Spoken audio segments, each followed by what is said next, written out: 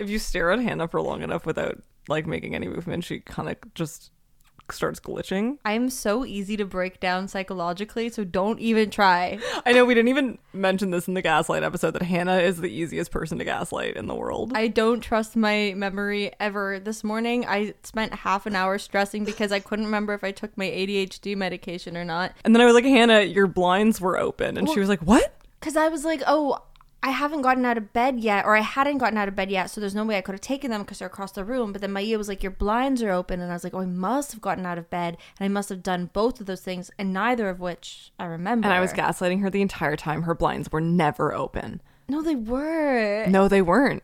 Hannah, you're crazy. No, they weren't. There's something wrong with me. I gaslight myself all the time. You have ADD. Who are you? I'm Hannah, and I have ADD. ADHD, actually. Thank you. I'm Maia, and I recently found out I have OCD, so I get to be in the same club. Oh my god. They're not really the same thing. They're not at all. And this is Rehash, a podcast about the social media phenomenons that strike a nerve in our culture, only to be quickly forgotten, but we think are due for a revisiting. This season is all about internet archetypes and the many, many lives they've lived. If you like our show and want to hear more from us, you can support us on Patreon at patreon.com/rehashpodcast, where we have monthly bonus episodes, weekly minisodes, and early access to our regular programming. If you don't want to join the Patreon, feel free to rate and review us on Spotify and Apple Podcasts, because that would help us out. Hello.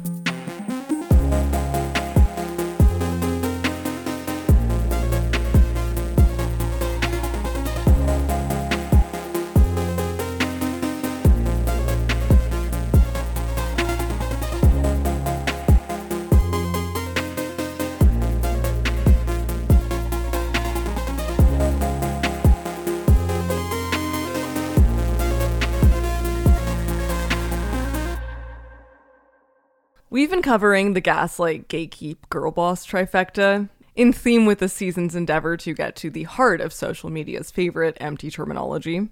What does it all mean? We're here to give the people some answers. Today, we're doing gatekeep. Yeah. Over the past few weeks when we've been researching, I'll be like, did you work on gaslight today? I just will be like, how far along are you with dirt bags? Yeah, and it's like, oh, girl boss is coming along really well, actually. Thank you. Our job's fake. When we first conceived of the season, I was really excited to focus on gatekeep, like right off the bat, because it's the word I think has been stretched the furthest from its original meaning, that it actually might mean the exact opposite at this point. Hannah, Yeah? can you give me a very brief, cursory definition of what gatekeep means to you? I first heard gatekeep in a sociology class, and from my understanding, it's when, you know, people in positions of power kind of decide who is in and who is out and who has access to something and who doesn't.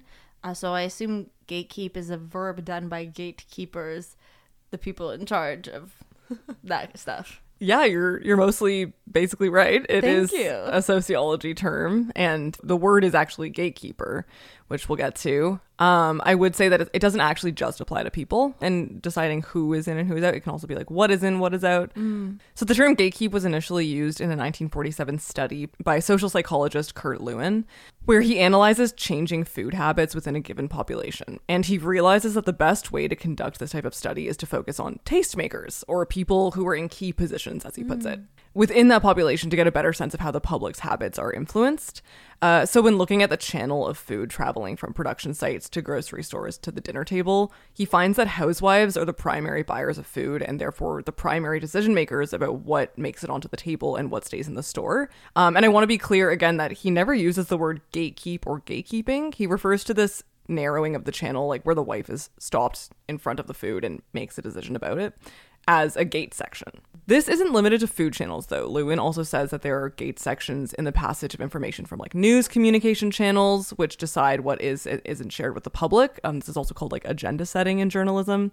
There's also a gate section in universities among the admission boards, which determine which types of students are in and which aren't suitable for entrance. This is where the word finally kind of comes in. He says, gate sections are governed either by impartial rules or by gatekeepers. In the latter case, an individual or group is in power for making the decision between in and out. So are there ways that you can see this having a negative impact? Gatekeepers? Well, I mean, the idea that there are a select group of people who are determining who is in and who is out, or what is in and what is out of a culture, or like who gets to participate in something. I mean, there's always a potential for bad results from that, especially, I mean, talking about something like academia, like the idea of like a board who kind of gets to determine whether or not somebody is worthy of a certain type of education, just as one example. But of course, there are many circumstances where I think gatekeeping can be a negative thing. Well, yeah, especially with academic gatekeeping, it treats education as a privilege and not a right. I think what it really comes down to is access. Like, academic gatekeeping restricts your access to knowledge, which populations then become the knowledge holders. Then there's like the have-nots, the populations that aren't the knowledge holders, and it's kind of a way of like restricting class consciousness in a way, right? Yeah, and I think also just generally, even if we're talking about things, like the idea of this certain group of consumers deciding what is like a valuable thing versus another, just any one group being like the one that gets to decide these things for us. Well, totally. And because it's a select group of people who are occupying like these key positions, it's usually the same people. So like white, cis, and straight who are deciding what's in and what's out, which means that marginalized groups never get like a hold of the cultural apparatus. This is what Lewin says about it. He says, quote, "Discrimination against minorities will not be changed as long as forces are not changed which determine the decisions of the gatekeepers. Their decisions depends partly on their ideology, that is the system of values and beliefs which determine what they consider to be good or bad, and aptly on the way they perceive the particular situation." So, like, what is the ideology of the society we live in, and who are the people who have benefited from that ideology? Yeah, You can only exactly. guess. Are there any tangible ways you've seen or heard gatekeeping played out historically? I mean, I think this is like broad, but like even thinking about the United States and when like groups of immigrants were coming through the United States, they were selective about what type of immigrants they wanted. There was that whole backlash where there were a ton of Chinese immigrants that came to the United States, and then they decided that they didn't want them there, and so they like went out of their way to make it harder to get there or to stay there. Or just the idea of, yeah, what new populations do we think are going to contribute to like the formation of this country? The productivity, in what way? Yeah, exactly. So I mean, it's a big example, but as far as history goes and history in North America, it's a pretty clear example. Yeah, I think that's a great example. I think the concept of like a skilled worker being the only type of person who is granted access to immigration. Also the idea of like certain immigrant populations at some point are valuable, and then at another point aren't valuable, and like you're changing position The there. Chinese railroad workers. Yeah, exactly. Or just how different groups, their positioning within the United States has changed over time because the gatekeepers have like allowed them to either be more valuable or less valuable. I think that's like a great tangible example because it's a literal border. Like there is a literal gate that you need to get through. Same as like airport security, if we're even considering actual gates. Like what type of person is granted? It has the liberty to travel around the world at whim without being scared about it, you know? Yeah. Who has never actually been worried about having to pass through a border? I haven't. I know for sure. That is definitely an example of gatekeeping. Totally. What always comes to mind for me is wealth gatekeeping. I think a lot about the way wealthy people use status symbols like Birkin bags, for example, to indicate to everyone around them that they hold a certain position of power in our society. But the second that that status symbol becomes accessible and affordable to lower income people, or, you know, becomes mass produced, it no longer has that status value. And then wealthy people will like move the goalpost and switch to another item. We'll get into the idea of status or cult value like a bit later. But in this case, it's like rich people determining what's in or out, and then influencing people to copy or clamor to attain it, just to be able to fit in. I read this really interesting book once called The Classic Slum by a guy named Robert Roberts. And it's basically a deep dive into the culture of early 20th century slums in London. So Roberts grew up in one of these slums, and what was so interesting is that he finds that poor people are so often associated with dirt and filth that they actually try much harder to overcome that. So the poor families in these slums were actually like really intent on being clean or smelling nice just to appeal to richer people, or at least to be invisible in their proximity and not like the target of their disgust or like abjection. Right. Of course. You know, somebody isn't worrying about being gatekept when they're not actually putting in any effort to like appeal to people because they're like stinky rich people, you mean? Yeah.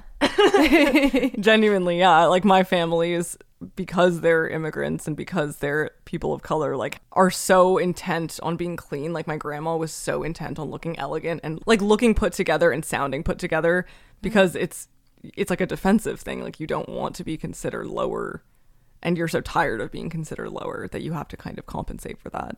Of course, yeah. Whereas my family got to be stinky, arty bohemians because we're white. Yeah, like in his book, some of the poor people in these slums. It's such a fascinating book. I recommend it to everyone. But there's one really interesting part about all these people in the community would get these like little pieces for their mantelpiece. And like it was like a little status symbol to be like, look, I have this thing on my mantelpiece. And everyone who would come over their house would be like, oh my God, you must have kind of moved up in society. But meanwhile, it's just like this object. Do you think there's an instance of gatekeeping historically where it may not have been like a negative thing, or maybe it's like a bit more nuanced than just saying like this is a bad thing? There are certain jobs or fields where it is required to perform some level of gatekeeping. There's a reason why like lawyers have the LSATs and doctors have medical school and all those exams that I don't know the names of. Somebody needs to be competent. Yeah, exactly. Like, obviously I don't think they should be expensive, but I agree that I think like you can't, I'm not gonna wake up tomorrow morning and be like, I'm just gonna go be an engineer, and if you try to gatekeep me from being an engineer, I'm gonna be really mad. Yeah. And I mean, yeah, obviously there's like gatekeeping that goes into like who gets let into the schools that lead to this, and like there is negative gatekeeping that factors into them eventually reaching that decision point. And I think that it's not like this is an objective form of gatekeeping, like, oh, either you're a good doctor or you're not, but somebody needs to be passing some kind of standards. Yeah, totally. And standards of expertise. Yeah. Even with journalism, like I wouldn't consider that. I would consider that more of a neutral form of gatekeeping. I do think it can play out in negative ways where, because they're agenda setting and they're prioritizing certain stories and certain like headlines, there are certain media narratives that kind of get constructed out of that can definitely be harmful. But I don't think that necessarily agenda setting is a terrible thing. Like, obviously there has to be a certain amount of things that are prioritized in the news, so it kind of goes both ways. It can be bad, but I don't think it's inherently a bad thing. Yeah, except for like members of the royal family die and then it doesn't actually matter what's in the news, because here in Canada, that's the agenda. You gotta tell that story. Commonwealth, London Bridge did fall down. There's something that came up recently that I want to talk about. It's something that kind of made me draw a line in my head between academic gatekeeping, like what we talked about earlier, and intellectual gatekeeping. So I wanted to bring in a friend of the show, Rayne Fisher-Quann. Love her. To talk a bit about intellectual gatekeeping, because this is a subject she's discussed quite a bit on her TikTok. For those of you who might not remember, Rayne is a Canadian legend and overall baby genius who became famous for her Substack essays and philosophical TikTok videos. We mentioned her in the last season during our Lindsay Ellis episode because Rayne had coined the term getting womaned, which aptly defines the process by which female celebrities are forcibly taken out of the spotlight once they reach their expiration date in the public eye. People like Rayne and myself who use kind of heightened language in our work have had to think a lot about whether the language we use is alienating people who may not have access to that language. So I sat down with her to discuss. Here's Rayne. I talk on, TikTok and stuff, and I write essays about cultural issues. I do cultural criticism, and sometimes, like, in those videos, this particularly happens on TikTok, in those videos, I'll use, like, specific words that, can be on the longer side. Like, I use the word aesthetic. I sometimes use the word, like, pathologize or pathologization, and sometimes I feel a little inclined to judge when people are like, this is like an egregiously long word for you to use. But I do want to remind myself that there's kids on TikTok. It's like, I probably didn't know the word pathologization when I was 15. So I try to have empathy for it. But literally since I started like 2 years ago, the most common criticism that I have ever gotten is people will be like, you're gatekeeping these ideas, or your language isn't accessible, and you are like turning people away from the left when you use this kind of language, and only people who have graduated university could understand what you're trying to say. And it's often usually in service of this idea that I'm like pretending to be smarter than I am, or purposefully trying to like exclude people to make me and people who can understand me like feel better about ourselves. And the thing is that especially in a medium where you have maybe 60 seconds, maximum like 2 or 3 minutes to express what are often like very complex points, that is like quite literally the purpose of complex language. You know, like that's why complex language exists, is to be able to describe like complicated issues or ideas in like the shortest amount of time possible. Synthesize, with, you know, maximum precision. And I think that TikTok, unfortunately, you know, there are many situations in which it would be good for people to be able to express ideas in like the simplest possible terms, like to bring people in and to provide a starting point. I don't think that everybody needs to be doing that work. I think it's like, this also feels like a buzzword, but I think it can border on anti-intellectualism when we say that everybody needs to be providing like the lowest level of introductory content, because complex ideas exist for a reason. And I think that we should all be trying to reach towards complex ideas and using appropriate language to describe those ideas. I also think there's like a distinction between complex ideas and complex vocabulary even. And I think both are really important, and like complex vocabulary kind of supports complex ideas. Again, TikTok is like a lot of different kinds of people can see your videos, so I do always try to provide those explanations. I try to engage in like extended conversations. I provide reading material, like all of those things, because I want people to be able to access these ideas. So that almost makes it especially frustrating when these, like, you know, again, almost like ubiquitous criticisms come out, because the first thing is that that's just how I talk. And it's like how I've like always talked. You're friends with me. I'm sure you've heard me talk like that. She's using some fluty tooty language all the time. And I mean, it almost feels, I feel a little insulted when people are like, well, nobody who doesn't have a university education could understand this, because I don't have a university education. And I like had to drop out of university due to institutional barriers, actually. And like, you know, that's not to say like I personally spent a lot of time, like while I was working to support myself, like I spent a lot of time like finding like free essays and like reading material on the internet and talking to my university educated friends. And like I do understand how there's a lot of people who don't have the time or the ability to do that.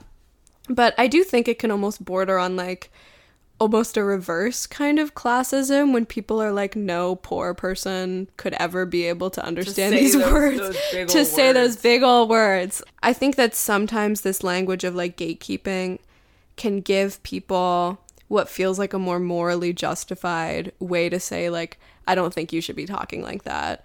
Which I think often is related to like being a woman, not to pull out that card.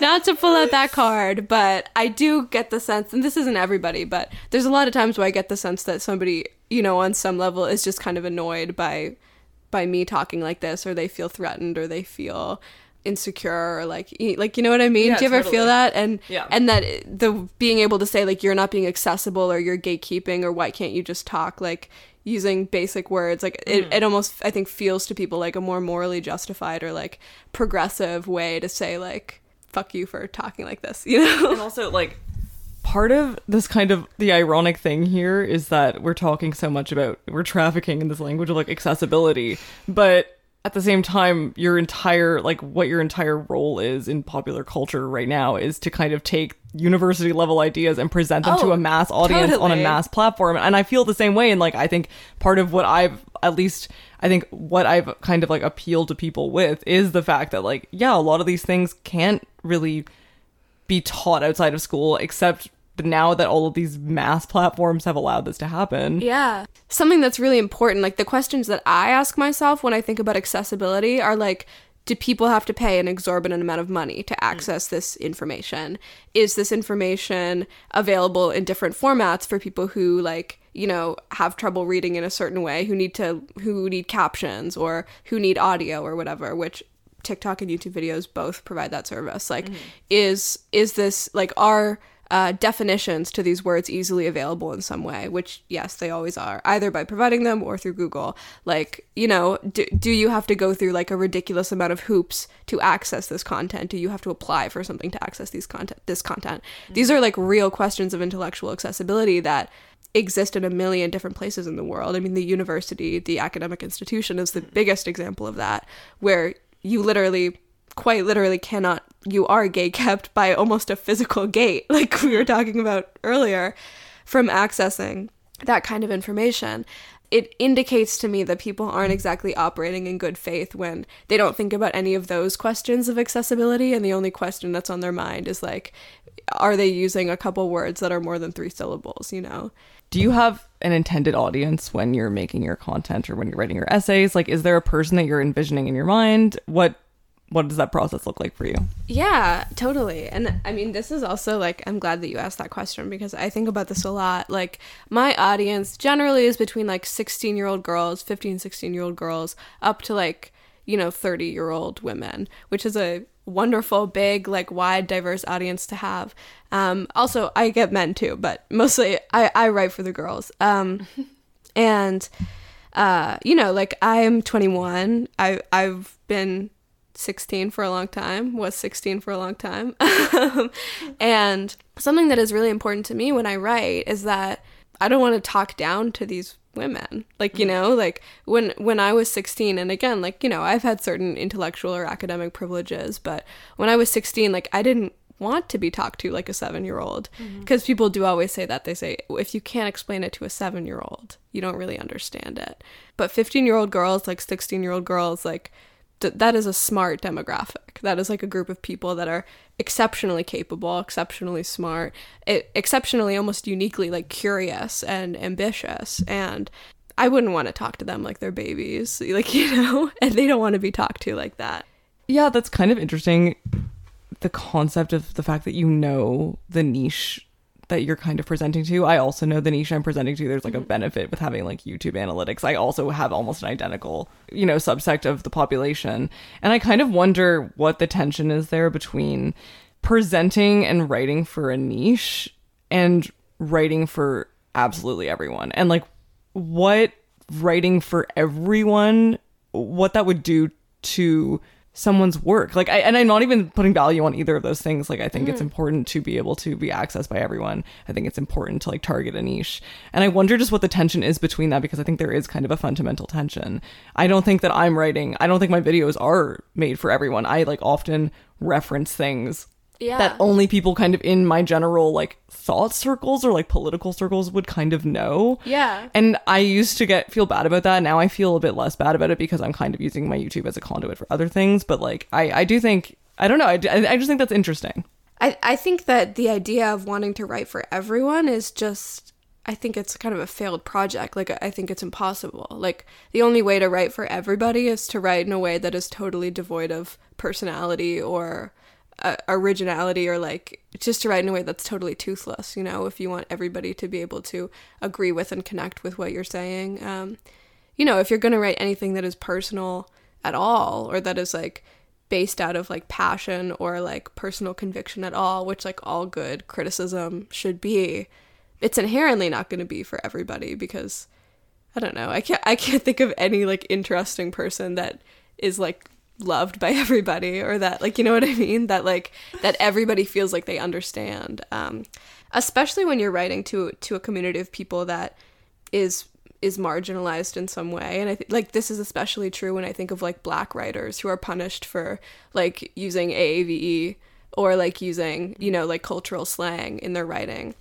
When you're writing for like a specific group of people, like there is a lot of power in being able to use specific community and cultural references. So like I really enjoy like, you know, referencing the ideas and the cultural fixations of young women, because I want young women to feel connected to my work.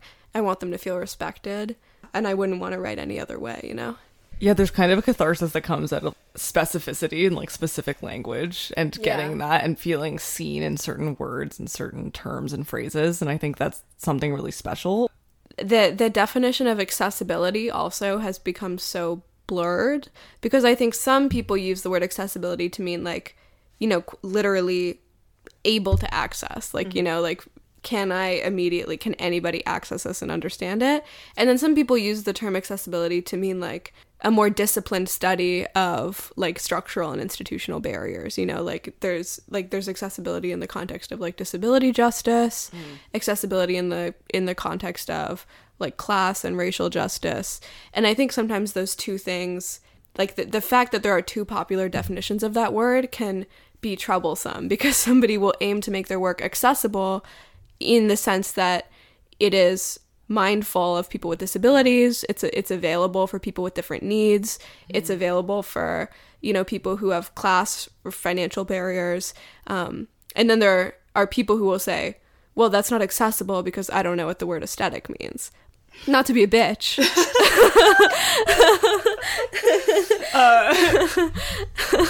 Yeah, it's kind of collapsing, and this always happens, and basically this is kind of the conclusion I come to every time I do anything, but it is kind of collapsing like an individual problem with a systemic one, because sometimes, yeah, you are just a person who doesn't know what one single word means, or like what a word means, or you don't have as expansive of a vocabulary as another individual. And then sometimes, yeah, you are a person who is systemically disadvantaged by our society because of the way that our society is structured benefits only able-bodied people, or like able people in general. Yeah, I wonder if there's a distinction between the words like accessibility and availability almost. Yeah, no, I think that there should be, you know, like that's a very good point.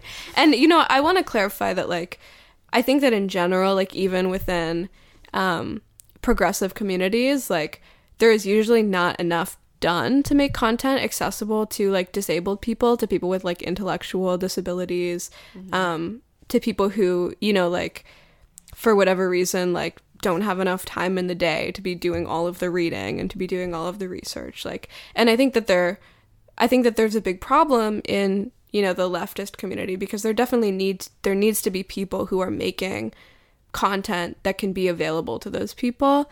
In an ideal world, I think that there would be kind of a synthesis of many different kinds of thinkers and writers and creators in a leftist community, where there would be people who are providing like introductory content, and then people who are providing, you know, like, which I think both of us do, like kind of mid-level, like content that can appeal to both like academically educated people and beginners, that can bridge that gap, and then people who are doing very high level, like theory heavy content.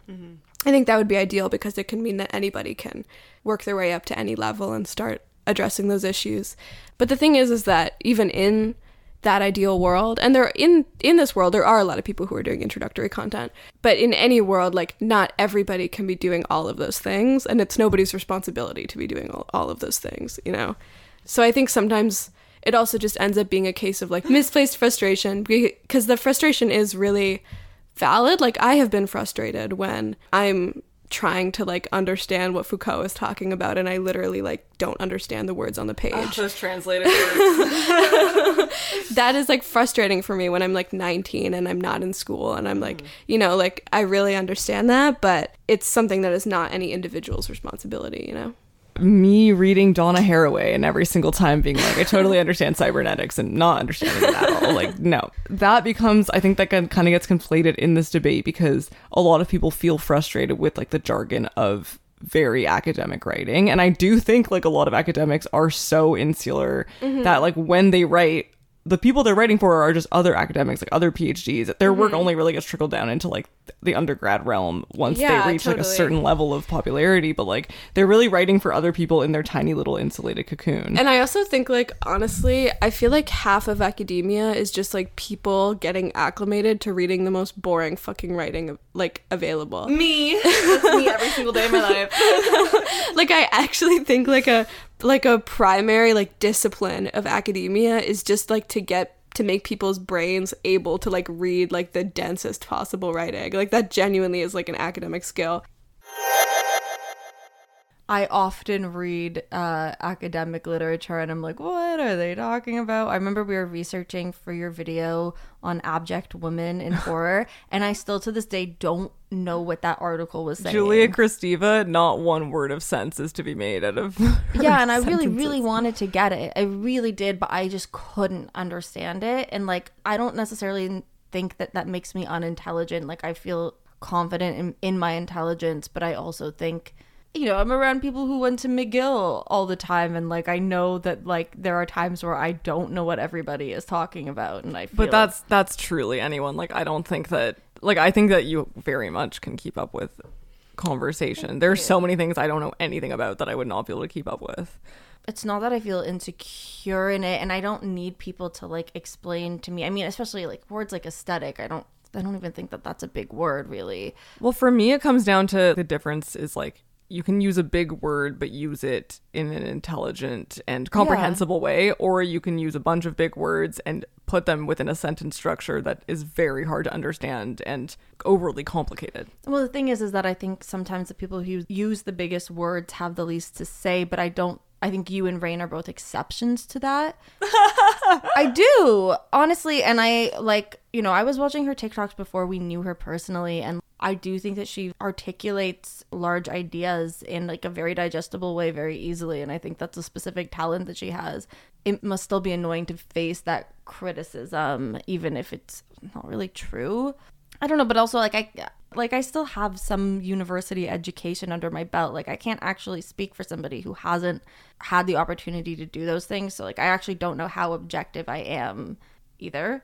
You know, with all this discussion of social media platforms and accessibility and even the concept of intellectual gatekeeping, which we haven't really decided is a form of gatekeeping, I feel like prior to this, like we've been discussing what is considered far more traditional forms of gatekeeping, which all basically center on a system of power where only people with access to the cultural apparatus can determine what and who is in or out, which restricts access for marginalized people.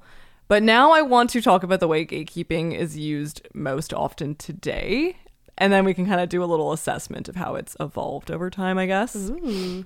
Okay, this is something I complain about all the time. The most common way I see the word gatekeep brought up on social media is when a random person, typically a girl, posts a video on TikTok and all the comments under it are begging for her to tell them where she got a certain garment or sometimes her entire outfit from.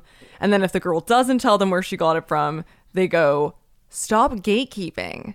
I've seen it with makeup gurus too, like if they don't share the name of a certain product. One time I saw it with a girl who posted this really beautiful 35mm video of a trip she took somewhere where everyone in the comments was calling her a gatekeeper for not sharing the model of camera she used to film the video. Mm-hmm. I see a lot of clips from like film and television on my TikTok For You page. Like it'll just be like an out of context clip, and people will in the comments sometimes be like, "Tell us what this is, like what is this, stop gatekeeping what film or TV show this is." But I feel like people usually tell them in the end, like it's not a big deal. They always kind of get what they want in the end. But the thing is that in those cases I'm like, I do want to know what movie or TV show this is because I just watched a clip from it. I want to know what it is. That's true. I don't think that is personally privileged information to have. No, I don't think so.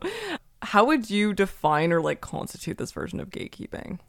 The word has sort of been warped into meaning you are not giving me what I want, or you are not telling me what I want to hear, and so therefore you're gatekeeping me from that information, regardless of like whether or not they're actually going through the processes of what makes gatekeeping.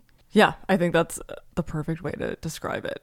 I think this kind of was born out of a later shift where gatekeeping meant like, you can't wear this band t-shirt. Like, I keep seeing girls wear Thrasher t-shirts on the street and that makes me really mad because I'm a skateboarder. Like that kind of thing, which is kind of like the predecessor to the internet form of gatekeeping, like the one you just described. I once had this like douchey kid in high school come up to me at a party. I was wearing a Grateful Dead t-shirt, which I was wearing because we just threw my dad, an actual Deadhead, a Grateful Dead themed 50th birthday party, and I came from that to this other party, and this guy goes, "Do you know what that is?" And I was like, yeah, obviously it's on my shirt, but also like the Grateful Dead teddy bear is a pretty iconic like piece of imagery, dickwad. Even if I didn't know their music, obviously I know what they are, and I did know their music. The same thing happened to me at our high school. The punks were the bullies because we went to an arts high school, and I was at the convenience store next to the school one day, and I was coming out and these two punk girls came up to me, and I was wearing this Nirvana t-shirt that I bought at HMV. I mean, I loved Nirvana at the time. I love that for you. I think you're entitled to I also do that. loved Nirvana, but I was wearing it with little like flower shorts and a scrunchie, and they were like, do you even know who Nirvana is? And I was like, yes, I really do know who they are. And then I started to try to explain to them my love for it, and they laughed at me and walked away. Okay, I'm sorry, no one in North America doesn't know who Nirvana is. They're one of the most famous bands of like the last 30 years. Like, that's insane. Yeah, it was insane. But again, they were teenagers. So I went to the most trustworthy source to find a valid definition of this like new form of gatekeeping. Urban Dictionary? Urban Dictionary. Urban Dictionary? I wanted to find one that was the most accurate to internet gatekeeping, so this is the one I found. Quote, gatekeeping is to make your interests exclusive in order to protect them from becoming mainstream. Mm-hmm. Which, like, I think that is kind of a predecessor to what we now think gatekeeping is. Like, it's this idea of, why are you trying to make this thing only for you when it could be for everyone? Like, that kind of is what. Well, the idea of, like, you don't want somebody uncool wearing the kind of shirt that you wear because you want it to be amongst the kind of people that you want to be seen as being a part of. Yes. I just want to think about the ways that this definition differs from the original meaning of gatekeepers. In its original definition, like, gatekeeping requires sort of a group of people who are, like, the arbiters of who does or does not get to use this, or what does or does not get used. It's, like, actively selective. Gatekeeping somebody's access to an object. Access to an object versus gatekeeping access to knowledge, for example, are two very different things, right? Or access to information that might benefit them within society. But also, like, when a girl on TikTok doesn't tell you where her shirt is from, she's not going, oh, I only want this type of person to... Maybe she's thinking this, but she's not saying, like, you get to know and you don't get to know. She's just keeping it to herself. And, like, who says that this girl actually has the power to say who does or doesn't get to wear her shirt? Like, I don't know. Yeah, I think that's exactly what I think the difference is. I think TikTok has made it so that, like, everyone and anyone can be a gatekeeper, which completely defeats the purpose of it. Like, as Lewin said, only a select few people can effectively gatekeep. So, like, at the end of the day, it's not gatekeeping. Well, so going back to, like, what you and Rayne were saying, like, I don't think either of you are actively selecting who you do or do not want to understand the work you're making. You're making work with kind of the understanding that the people who are consuming it have the same comprehension levels as you, but that doesn't necessarily mean you're trying to filter out any one type of person or select a certain type of person. Like, you're not trying to be exclusionary. You're just, like, operating on your own personal levels. Maybe some people feel left behind in that, but it's not actually the act of gatekeeping. I don't know. Yeah, it's not a selection process. Yeah, and it's also giving you guys a lot of power to decide. The idea that you're sitting there deciding who you want to, like, have access to these ideas. Sometimes, like, a bigger idea just needs certain words to describe it. We talked about this with gaslighting. Like, you talked about the flaws of, like, having a singular word encompass, like, a complicated idea.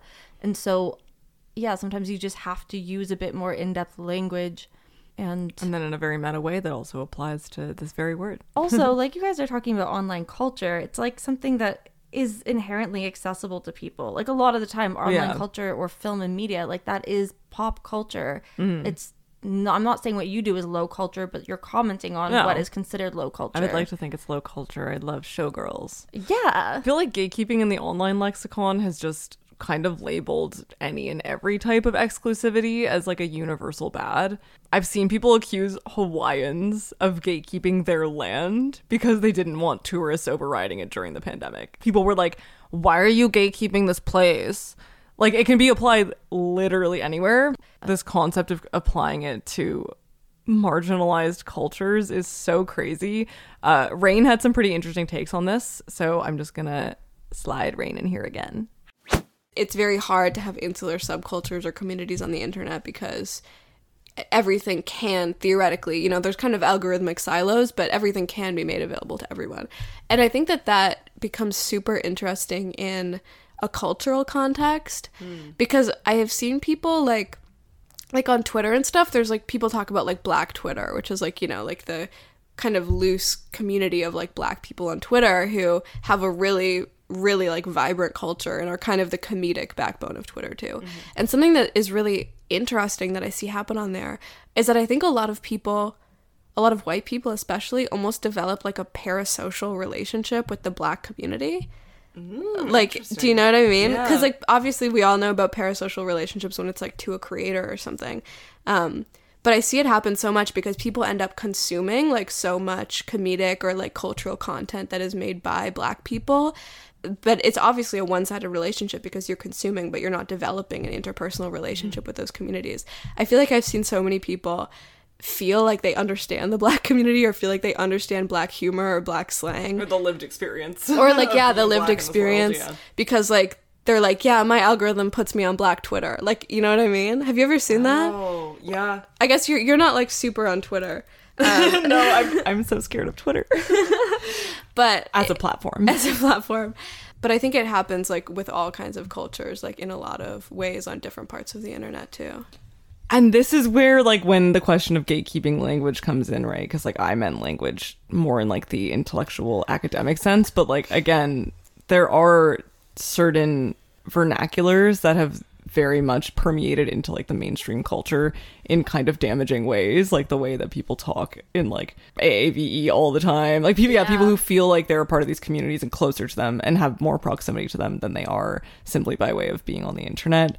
That has kind of come into question because a lot of people I've actually seen on TikTok, because I'm more on TikTok, people accusing other people of gatekeeping, like, their own culture. I've seen people accuse Black women of gatekeeping curly hair on TikTok, and it's like, that's not what they're doing. No, like, their experience is legitimately different. Yeah. Their experience is different, and also it just, gatekeeping is not even a part of that conversation. Like, the fact that that word even enters that debate is just kind of insane. And it's a word that started to kind of creep itself into debates that it doesn't need to be in. Yeah, totally.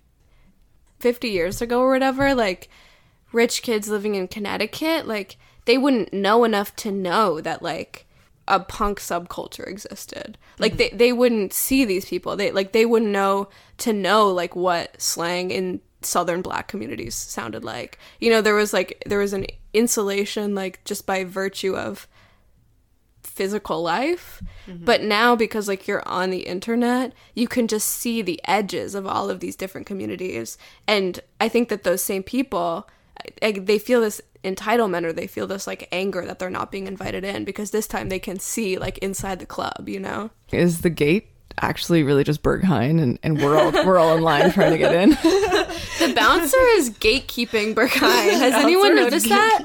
I also think it's like the internet has made it so that all you have to do is kind of touch the most, like, exterior cultural signifiers of those subcultures without actually understanding, like, the messages or lived experiences. And this is not just actual cultures. I mean, like, subcultures too, like you were saying with punks and emos and whatever. Those subcultures are kind of like lived communities that get together for whatever which reason and have a lot of, like, tenets that you kind of abide by within those cultures. And the internet has kind of just stripped that all away, because all you have to see is, like, the most empty signs of that culture and take it and, like, completely rip it and make it your own. Not even make it your own, just wear it. Yeah. And it's, to me, I find it depressing, and I don't really understand. I've gotten into arguments with friends about this before, but, like, I just find it kind of sad, like, the death of subculture, I guess. Yeah, no, I'm always thinking about the death of subculture.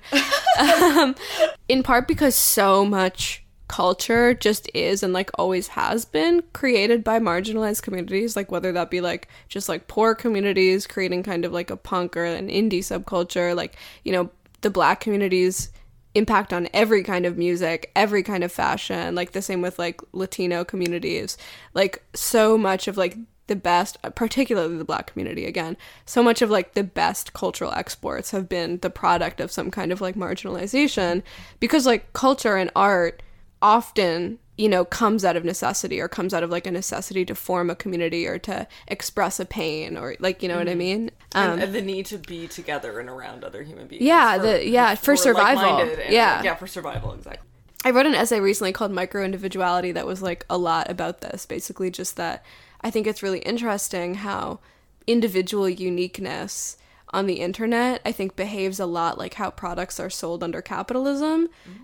Because, like, for instance, like, if you look at a chip aisle, you will see, like, a million different options for products that are almost identical. A feature of a product under capitalism is that it has to be, like, it necessarily has to be unique enough to be a distinguishable product. It has to have certain aesthetic differences in order to be effectively sold, but it also can't have risk. So it has to be very similar to everything else that exists, but with enough, like, aesthetic changes to be, like, a viable, like, unique commodity. And I think that that's really comparable to how, like, individuality exists on the internet, where it kind of feels all the time like everybody is jostling to stand out in this, like, crowded room of like, the attention economy of people on the internet, but everything feels the exact same, but everyone has more of a like individuality complex than ever. And to me, I feel like a big part of that is because like the internet has exacerbated the feeling of like selling yourself as a product. So we feel the need to distinguish ourselves to be sold as products are distinguished to be sold under capitalism, but to also, you know, conform to these wider like community standards, you know? Yeah, it's kind of comes into that concept of like, to me, of like celebrity image creation and like, how do we make this girl just interesting enough that she has a competitive edge, but not so interesting as to scare off like a bunch of Karen moms. Like totally. That's kind of what that is. And yeah, we are all just kind of like avatars of ourselves on the internet that are going to be commodified eventually. You and I are both commodified, to be honest. Like both of us have our own kind of commodified identities on the internet, I would say. I did just right before we filmed this podcast, I did just see somebody made a Valentine for their girlfriend with a picture of me that said, "You China, Rayne, Fisher-Quann." I am an object, and that's me commodified. Rayne Fisher-Quann, she is the cultural signifier of the queef community. Queef community. And I claim that. And I'm happy we're there. Yeah. This is Rayne Fisher-Quann signing off on behalf of the queef community. Do you think this is just another like harmless example of language evolving and changing, or do you think that there's something wrong here? I do think that there can be harm when words that were created within somewhere like academia to mean a very specific thing are then like taken and expanded and diluted to be applied wherever they maybe sort of fit in like your most generous definition of the word. Yeah, I think it can be harmful because again, there is real gatekeeping that goes on institutionally in our culture. When our primary examples of the word are these like more frivolous things that we see online, then we don't take it as seriously when we actually need to talk about it. I mean, gatekeeping does happen and it can be a really bad thing. Yeah, I think that frivolousness does overshadow it. And I honestly personally see something really dark going on with the duping culture on TikTok, which has just been called anti-gatekeeping to justify its existence. I think we're in this period of like late capitalism where every single thing is so accessible thanks to the free market and labor outsourcing that nothing really has value anymore. Like, I'm not talking about status value where rich people like own their Birkins and to just like indicate that they're rich, but more so like objects that are important to certain communities. Mm-hmm. We talk a lot about like cultural appropriation, like the way that Rayne and I were talking about it, and the ways that brands have capitalized on like sacred or culturally significant objects, which kind of strips them of their ties. But we haven't really extended that idea to subcultures. I think Rayne and I kind of went into it a little bit in that segment.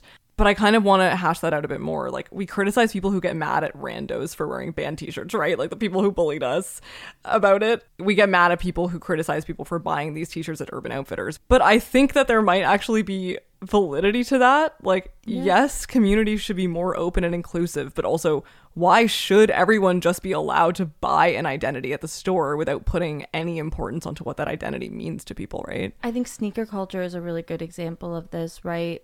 Where like a certain model of shoes will be hiked up so high in resales and the secondary market that they're no longer accessible to the people that made them cool in the first place. Like, sneaker culture became cool within Black communities. It was there that it got something like Jordan's got like the cred, the cult value that they have now. And so when you have like rich kids going and buying them in bulk and then reselling, Telfar bags had a similar thing where they were really trying to put in certain, honestly, gatekeeping measures to make sure bots and like people who were going to just go and resell the bags couldn't buy them in bulk so that people who actually wanted them could access the bags. I think that that's exactly what it is. It's commodity fetishism, right? Yeah. But it's commodity fetishism over objects that started in lower income communities. If, for those of you who don't know, commodity fetishism is essentially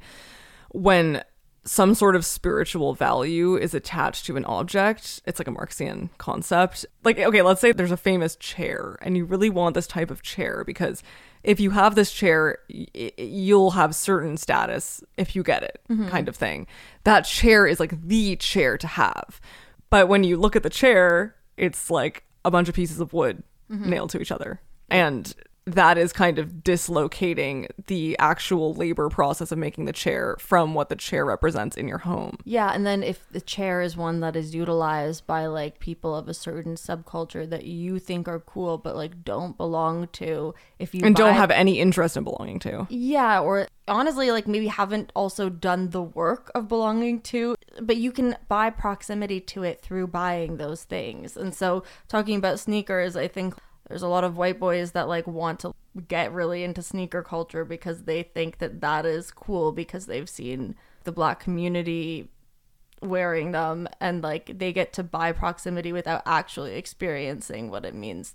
There's this really great piece for Bustle about like gatekeeping, and this writer Courtney Young says, quote, TikTok's viral culture has been known to create overnight cult followings around products and artists, which then result in hidden gems becoming tokens of status. Take, for instance, the Charlotte Tilbury Hollywood Flawless Filter Foundation. Previously gatekept as the red carpet beauty secret for celebrity makeup artists, the product went viral online over a year ago and can still be found in stores today.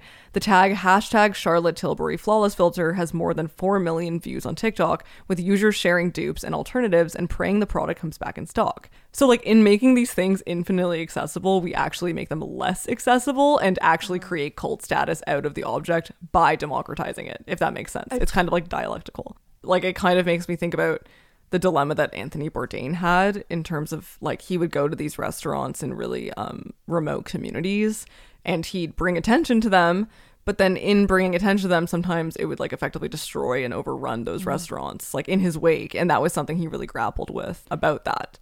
I remember I kept my Birkenstocks from like grade 6. They're like the Boston Birkenstock clogs.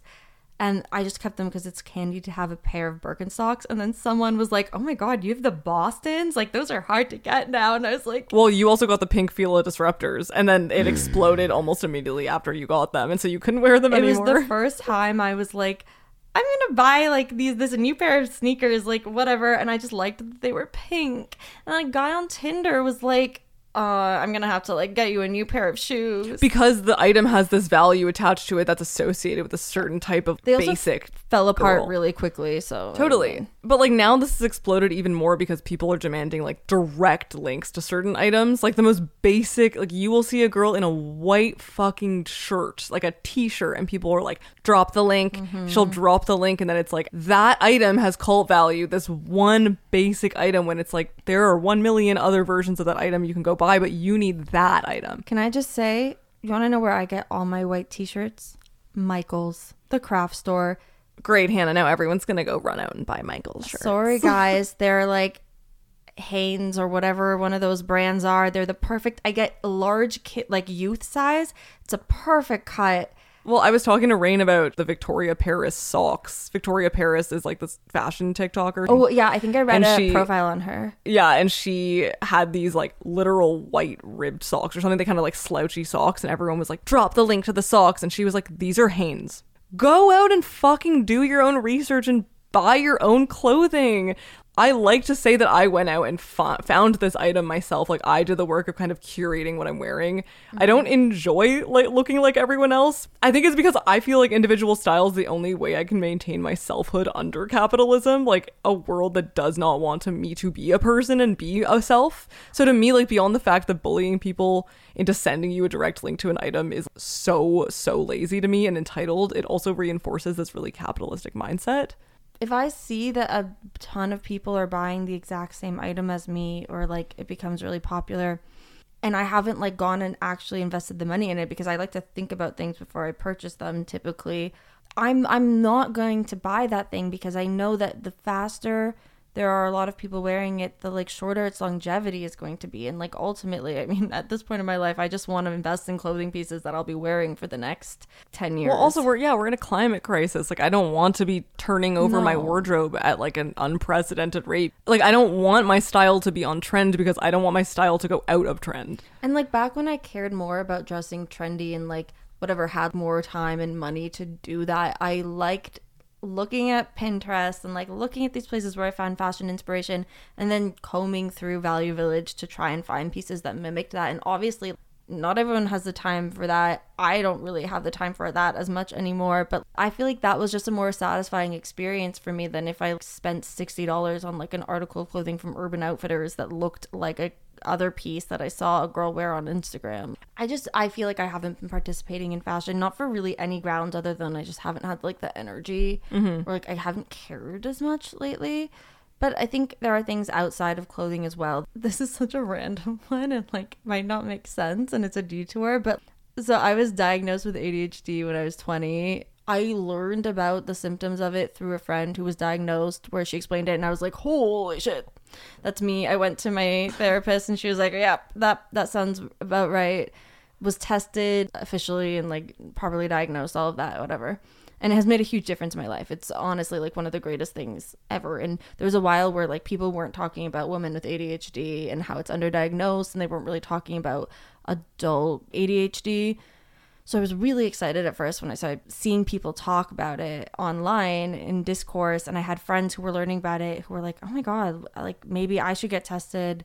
It was like really exciting because I was like, I never would have known if it hadn't been through word of mouth, and it actually like maybe saved my life to be diagnosed. But no, it gets to this thing where I have people who are like, I experienced this one symptom from here that like, you know, on its own is just a normal human quirk or behavior. So like I might have it, and on the one hand I'm like, honestly, it's better that someone who has it and suspects they might gets tested than somebody who has it just never know because, you know, they didn't know the signs. Like even if somebody gets tested and they find out they don't have it, then whatever. But there's part of me that's just like, the more we talk about it and the more we use this word or this term, the more I feel like my experience is just going to become muddled into this like overall discourse. Like that you're gatekeeping ADD? Sort of, just because like there was such a time when we were kids where people were afraid to like have their kids tested for ADHD because there was this panic that it was being overdiagnosed, and that it was like no one wants to deal with their like hyper kids, and so they're just putting them on drugs. And that's why my parents didn't get my brother tested. So I just don't want to go back to that place. So there's this one part of me that I don't want to gatekeep it. I think people need access to that information, and like I think they need access to the diagnosis. Yeah, but it's just hard because I get really scared about this thing that is an actual like barrier in my life becoming diminished because people think, oh my God, everyone has ADHD these days. It dilutes the actual experience of having it. It's a trend. Like I'm scared that ADHD is going to be treated like this trend, right? Yeah. I mean, the same thing that I was talking about with gaslighting. It's like there are people who have actually experienced gaslighting, and I don't want their experiences to be like muddled in with, oh, they saw it was trendy to be gaslit.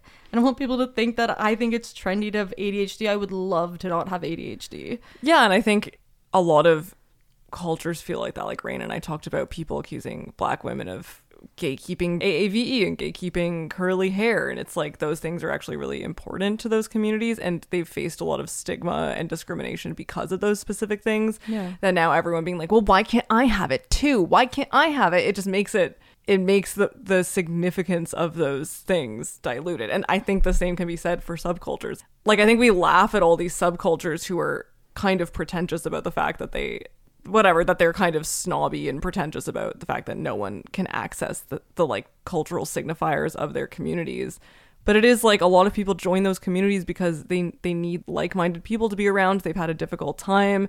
Those communities have been stigmatized over time, that now that you can just buy it at the store, it's like, yeah, it dilutes the original purpose of those communities. And I think there's this kind of journey from something becoming popular enough that it's destigmatized, but then so popular that it develops a whole second level of stigma, because by being a part of it, you're just part of this fad, where initially like you were there for completely other reasons. Well, it's like this is going to go out of style for me later down the line, whereas like this is someone's actual life and lifestyle. Absolutely. And that can be someone's like ethnicity and culture. I think that it can be just someone's subculture. I wrote an essay about like the death of subcultures for this like internship I did, and I really feel that strongly. Like it makes me sad how many communities like have just been commodified on the internet and then kind of like stigmatized and made fun of afterwards because that they became a trend, you know. And like some people are actually like were there because they liked the thing and they're still there because they want to be, and we make fun of them and we make fun of them for it.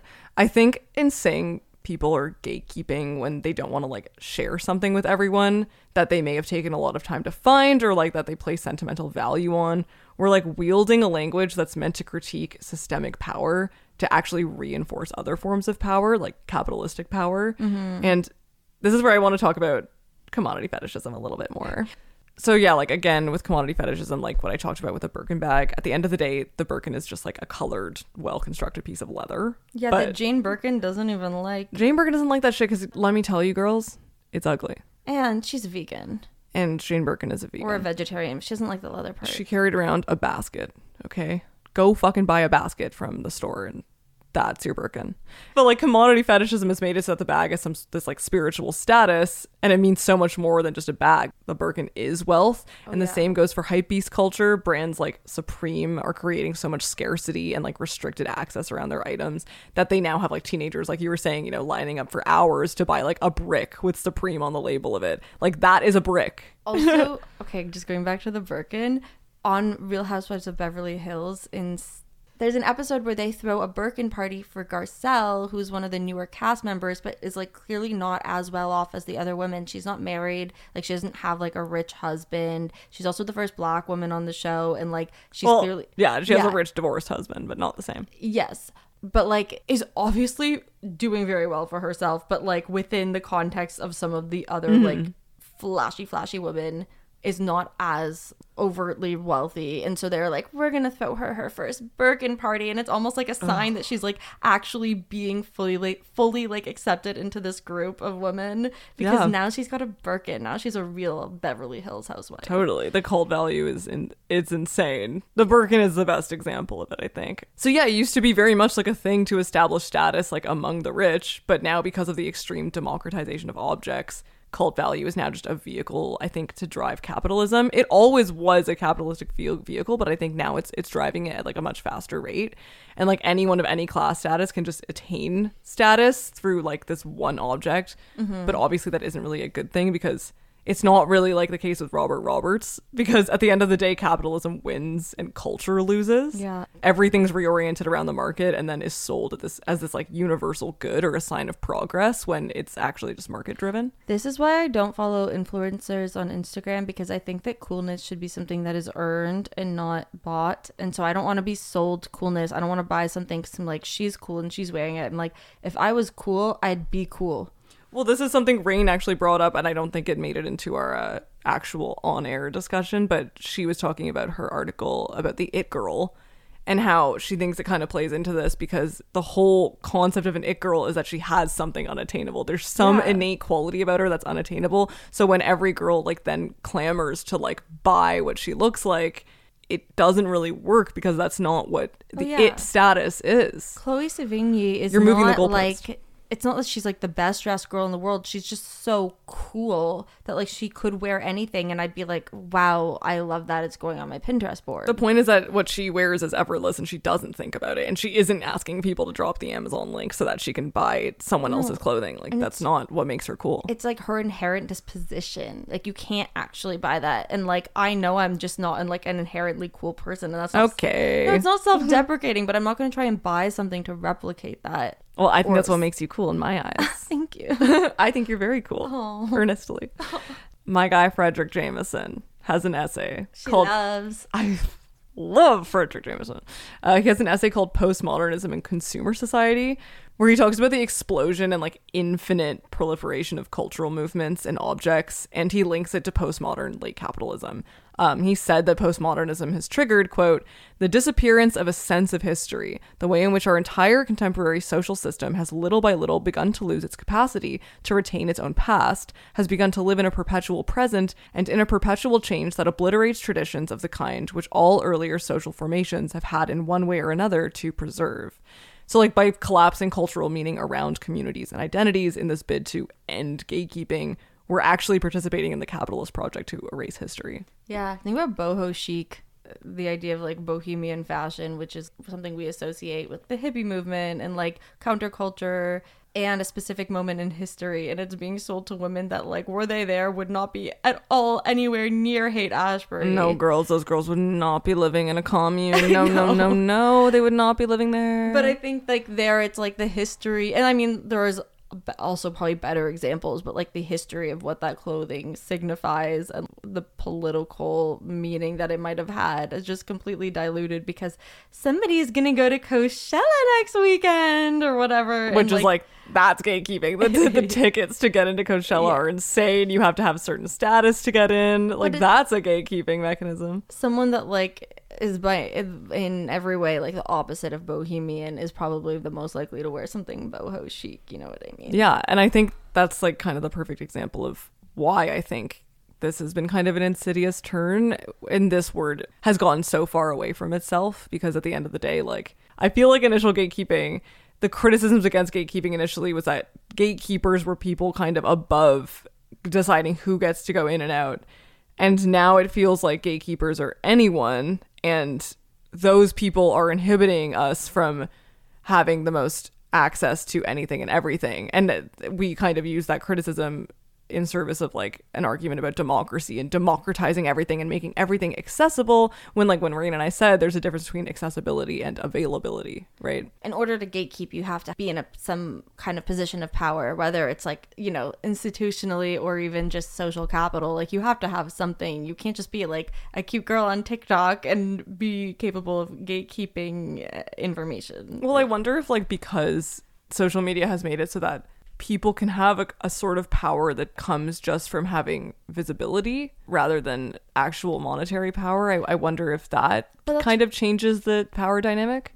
I think this is the issue that, like, we were just talking about. Like, I think that words die when everybody stops using them and, like, they just come out of, like, our collective vocabulary, and that we'll just see in time whether or not that happens. It could very well happen, words coming in and out of fashion. Or just like, can you guys just use your critical thinking abilities and just learn that getting your Amazon link on a TikTok comment section is not you defeating gatekeeping?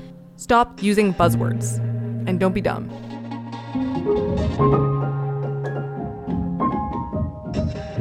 Rehash is hosted by Hannah Rayne and me, Maia. It's produced and edited by me, and the intro and outro song is produced by our talented friend Ian Mills. Thanks for listening.